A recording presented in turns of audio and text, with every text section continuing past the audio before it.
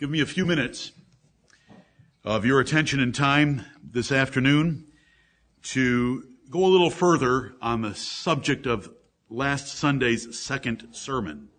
Selfish or selfless? You may start by turning to John chapter 13, and this will lead us very well to the Lord's table. John chapter 13. I hope that with another reminder, we might remember the words selfish and selfless and think about every action that we make. Am I doing something selfish or am I doing something selfless? The Lord's called us to be selfless. John chapter 13 verse 34. A new commandment I give unto you. The Lord Jesus Christ said, that ye love one another. As I have loved you, that ye also love one another. By this shall all men know that ye are my disciples, if ye have love one to another. Right. That one another combination that I mentioned last Sunday is obviously in both of those two verses. Amen. The standard is in this verse. It's the love of the Lord Jesus Christ, and he was a selfless one for the interests of others, and we are to love that same way. Amen. I want to remind you from 1 Corinthians chapter 12 and verse 31, when we're considering all the gifts that are in the church, and the list of gifts that is in verse 28 of 1 Corinthians 12 is apostles, prophets, teachers, miracles, healings, helps, governments, and diversities of tongues. And it says to covet earnestly the best gifts, which would be apostle, prophet, teacher. But it said in the last clause of this verse, of this chapter, 1 Corinthians 12:31, yet show I unto you a more excellent way. Right. He lists the gifts from apostle to tongues. He says, covet earnestly the best gifts, which would be coveting to be an apostle, a prophet, or a teacher. Yet I show unto you a more excellent way. A little tiny point that loving the brethren, by the definition of chapter 13, is better than being an apostle. Amen. Do not cut yourself short by thinking, I can't be an apostle, I'm not a prophet, I'm not even a teacher in the generations subsequent to the apostles, but you can love. That is why in the first 3 verses of chapter 13, the apostle Paul uses extreme illustrations to point out that though he had the tongues of angels, and he didn't have charity, it would be tinkling brass or a tinkling cymbal or sounding brass. And though he might have the gift of prophecy and understand all mysteries and all knowledge and had all faith, that's the gift of faith, so that he could remove mountains in verse 2, if he didn't have charity, he's nothing. And though he might bestow all his goods to feed the poor, which looks outwardly to be quite charitable, if he didn't have charity, it profited him nothing. And then verses 4 through 7 have the 15 phrase, perfect one-sentence definition of love. Charity suffereth long and is kind and so forth. If you can learn to treat others with verses 4 through 7, you are greater than an apostle in the opinion of the greatest apostle, right. Paul himself. Yet show I unto you a more excellent way. And so I want to emphasize the fact that we want to be selfless in loving others. I received feedback from you last Sunday and the days following, and I'm thankful for that, because some of you liked these words. O ye Corinthians, our mouth is open unto you, our heart is enlarged. Ye are not straitened in us, but ye are straitened in your own bowels. Now for a recompense in the same, I speak as unto my children, be ye also enlarged. Right. Do you remember that? Yes. 2 Corinthians chapter 6 verses 11 through 13. The apostle Paul had an enlarged heart by choice to love the Corinthians, and he had his straitjacket ripped off his affections, and he's appealing to the church at Corinth to enlarge their heart back to him, to give him a recompense in the same level of affection, and to take the straitjacket off their feelings. We put straitjackets on our feelings sometimes to protect our little selves, of not wanting to hang out there too far for someone else. But we want to get that off and enlarge our hearts of affectionately caring for others. I thank you and I thank the Lord for giving precious words that grabbed some of your hearts and minds last Lord's Day. Some of you liked 2 Corinthians chapter 12 and verse 15, where the Apostle Paul said about the same church, I will very gladly spend and be spent for you. Right. Though the more abundantly I love you, the less I be loved. It does not matter what others do back towards you. You should be loving them. And the Apostle Paul set the standard for that in that text of Scripture. Since fathers are to bring their children up in the nurture and admonition of the Lord, this is something fathers should teach their children. And that is to be selfless. If you will take your children from an early age and teach them to think about other people, it will keep them from thinking about themselves and being the self-centered, selfish, troubled young people and teenagers that they'll turn out to be if you don't do that. Right. You can save yourself a great deal of grief. It is children and young people that sit around feeling sorry for themselves and that think too much about themselves and their own life, and they don't have this and they don't have that, and they're deprived in this particular area. If they can be thinking about others and serving others, it will save you as a parent. It will save them as a child. And for both of us, it's God's way to be selfless. My mother used to run a little club in the church that my father pastored and that I was a member of, called the Joy Club every Wednesday evening for Wednesday afternoon after school for children of a certain age. And Joy stood for Jesus, others, and you. And it was just that simple, and it was pounded into me, and I got to see it my whole life by the two of them, and I want us all as parents to show it to our children and to teach it to them that if you want to be happy, think about other people and be pressing on them duties, ideas, thoughts that where they can go do something for someone else. To be good on a job, you got to think about other people. To be good as a Christian, you got to think about other people. It's the Lord's way. Our two commandments are to love Him and to love others. And a good father and a good mother will teach their children that, and it will save you a great deal of trouble with your children if you will focus for them that their lives ought to be centered around the Lord and others. It's when they get self-centered that they start imploding in upon themselves and are open to temptations. If they're busy serving the Lord, busy serving others, thinking about others, writing others, it will save them. It's the love of self that's the cause of all sin, as I'm going to get to when we get to this. Every sin that you have ever committed is a function of selfishness. True. Yep. Amen. And every sin that you have committed out of selfishness has been paid for by the selfless one. Right. And that is our Lord's table today.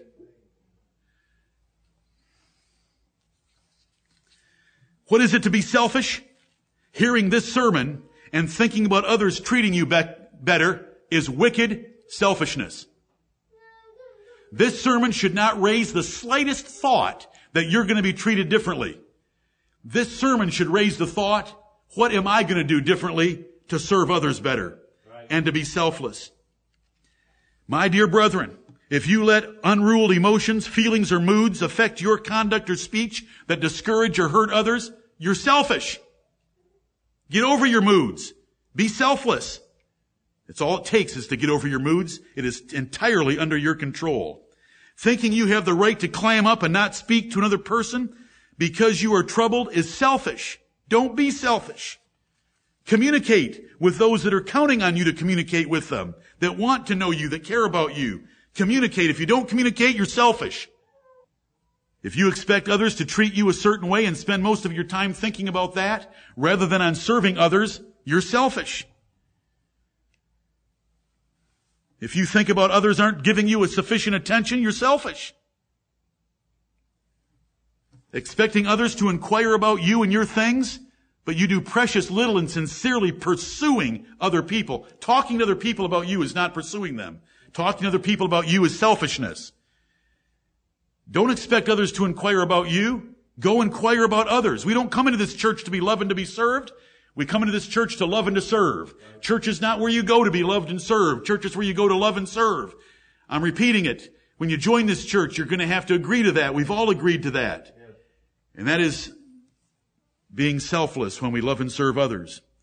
When you want prayer for your little troubles, but you pray little for the troubles of others, you're being selfish. Watch for prayer requests. If you raise your hand and you have prayer requests for someone else in this assembly, that's being selfless. If you raise your hand, you always have prayer requests for little old you. You're the least important person in the church. Why did you raise your hand and waste our time? Is it true that every one of us is the least important person in this church? Yes, right.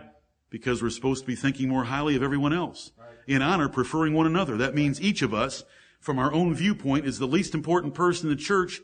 Therefore, we want to be talking about other people. We want to be raising our hands and having prayer requests for other people. I want us to be thinking about selfish versus selfless. Children, I want you to be thinking about being selfless and hating selfishness. You know, there are some that will stand and talk forever if they're talking or they're the center of attention, but they'll walk away as soon as someone else starts talking or the conversation leaves them. Watch for it. You've just identified yourself as a selfish person. It's a horrible, horrible habit. And it's so easy to spot.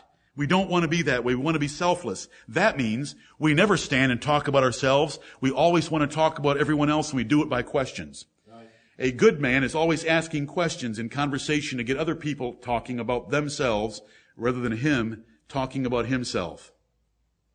As soon as you get asked a question, redirect it after you give them a brief answer by asking a question yourself to get it back on them. That's being selfless. That's the way we want to be. Taking your friends out to eat and fellowshipping with them over and over while seldom entertaining the uglies is being selfish. When I say the word uglies, I'm talking about the uncomely members as 1 Corinthians 12 describes them. If you say to me, I can't help it. It's the way God made me. I'm just not a social person that empathizes about others. Then you're a sinner, and you better confess it before you meet the Lord. Right. It is a choice to get concerned about others. It's a choice to go after them. It's a choice to forget yourself. This is God's religion for us. Love of God, love of neighbor. Thou shalt love thy neighbor as thyself. We already love ourselves enough. We need to learn to love others as we love ourselves. What is it to be selfless? To do something for someone else that cannot be repaid in any way or by praise by others. Just to go and serve someone that you're never going to get anything back for it. That's being selfless. To subordinate all your ambitions as mere means to serving Christ's kingdom and using them so. That means the diligence that I taught this morning about going to work tomorrow, it's because you want to have money to give away. You do not want to have money for an oversized house. You don't want to have money for an overly luxurious vehicle. You want to make money to give it away for Christ's kingdom. It's channeling everything I've got for others, right, not for self. That's being selfless. To consider others and to think of their needs and desires rather than wait for them to tell you or for the pastor to tell you in a church update. The Bible says to consider one another, and we can consider one another and know when they have many of their needs. It means that you will apologize without being asked, and you will not ask or expect others to apologize to you. If you're selfless, you don't care if others apologize to you or not, because it doesn't matter. You've already forgiven them. And you will quickly say that you're sorry. Even if there's quite a bit of a doubt who's really at fault, you'll just go ahead and say, I'm sorry, and get it over with. That's what a selfless person does. A selfish person needs to hear, I'm sorry. Isn't that something? Boy, when they get to heaven, what if the Lord says, you know what? All during your life, you had to have people say that you're sorry. Well, I want to hear a few from you because I don't think you're sorry. That's not how I want to meet the Lord. I want to have the Lord already having forgiven me because I'm quick to forgive others. By God's grace. It's only by God's grace. Right. Listen, the Bible wants to make a comparison. Oh, I forgot that number. I forgot the number. I did some financial calculations of the 10,000 talents of gold versus 100 pence. Oh, it's some big number, like 30 million times between what other people can do to us and what we do to the Lord. And the Lord says He's forgiven us 10,000 talents. Why can't we forgive somebody 100 pence? I don't need you to say you're sorry to me. I've already forgiven you. If I'm glorious at all, I've already done it. Proverbs 19:11. One of you said that you loved Proverbs 19:11 last Lord's Day. Proverbs 19:11 says, the discretion of a man deferreth his anger. He does not get upset. It is his glory to pass over a transgression.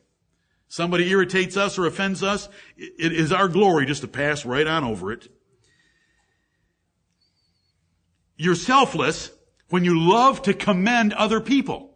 When you love to exalt other people and praise them and get excited about their things and about them other than yourself.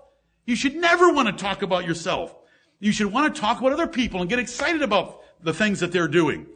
Caleb's job is exciting. Does that light you up? I'm lit up. I'll ride. It's a long day. I'm very excited about your job. You come by, I'll ride with you.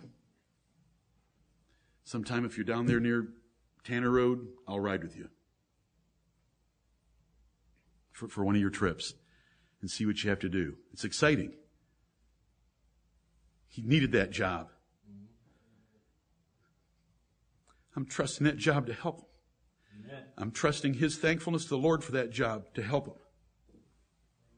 I can say that about every single one of you. Chris is going to pharmacy school soon. Right now he's sitting in no man's land. He's got to wait 6 more weeks before he gets to put his hands on something and tear it to shreds. He wants to tear it to shreds right now, but he's got to wait 6 weeks. He's got to keep going to work at his little job, waiting to go for his big schooling. Are you thinking about that? Does that get you excited to think about that? He's going to be down there mixing all kinds of potions together and getting a pharmaceutical degree, and it's exciting.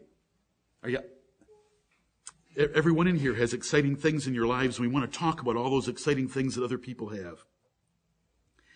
Being selfless is loving the concept and actually doing back kissing while hating the wickedness of backbiting. To be able to tell things. See, I just got to use my pulpit for 2 more things. I've already mentioned that one. I got to bring up that one. There's a whole lot more. But back kissing is when we do it in private about each other and saying good things about each other. Did you know that so-and-so did this? Isn't that great? Did you know this happened to so-and-so? This is great. Nothing fake about it. Right. You say, I'm just calm. I don't get as excited as you do. Let me help you then. If you need extra caffeine when it comes time for church, then get extra caffeine. I don't have any caffeine in me. It's just the Word of God and wanting to put this into practice. And I can do it much better, and I want to do it much better, and I'm preaching to all of us right now. I'm very excited about Joshua's job tomorrow. Amen. He has a great job. The change in his professional life in the last 5 years is wonderful. Amen. We should all be excited with him. There's nothing in my life exciting as that. I want to talk about that excitement. Joel telling me a few minutes ago that the Lord spoke to him during the night. He went to bed with a problem. He woke up in the morning with a solution. I've had that happen to me, but I wasn't going to tell him about mine. I want to tell him that's in Job 33. Joel, that's great. Amen. You mean like Psalm 127? You just went to bed and trusting the Lord He's going to take care of you? Is that what you did? And I'm blessed. Amen. We want to be back kissing and talking to each other and excited about them.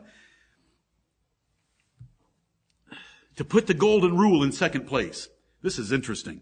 The golden rule is something that Jesus stated. He stated it this way: do unto others as you would have them do unto you. That's my version of it.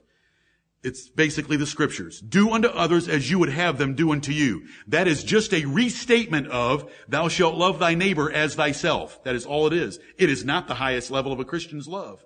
Right.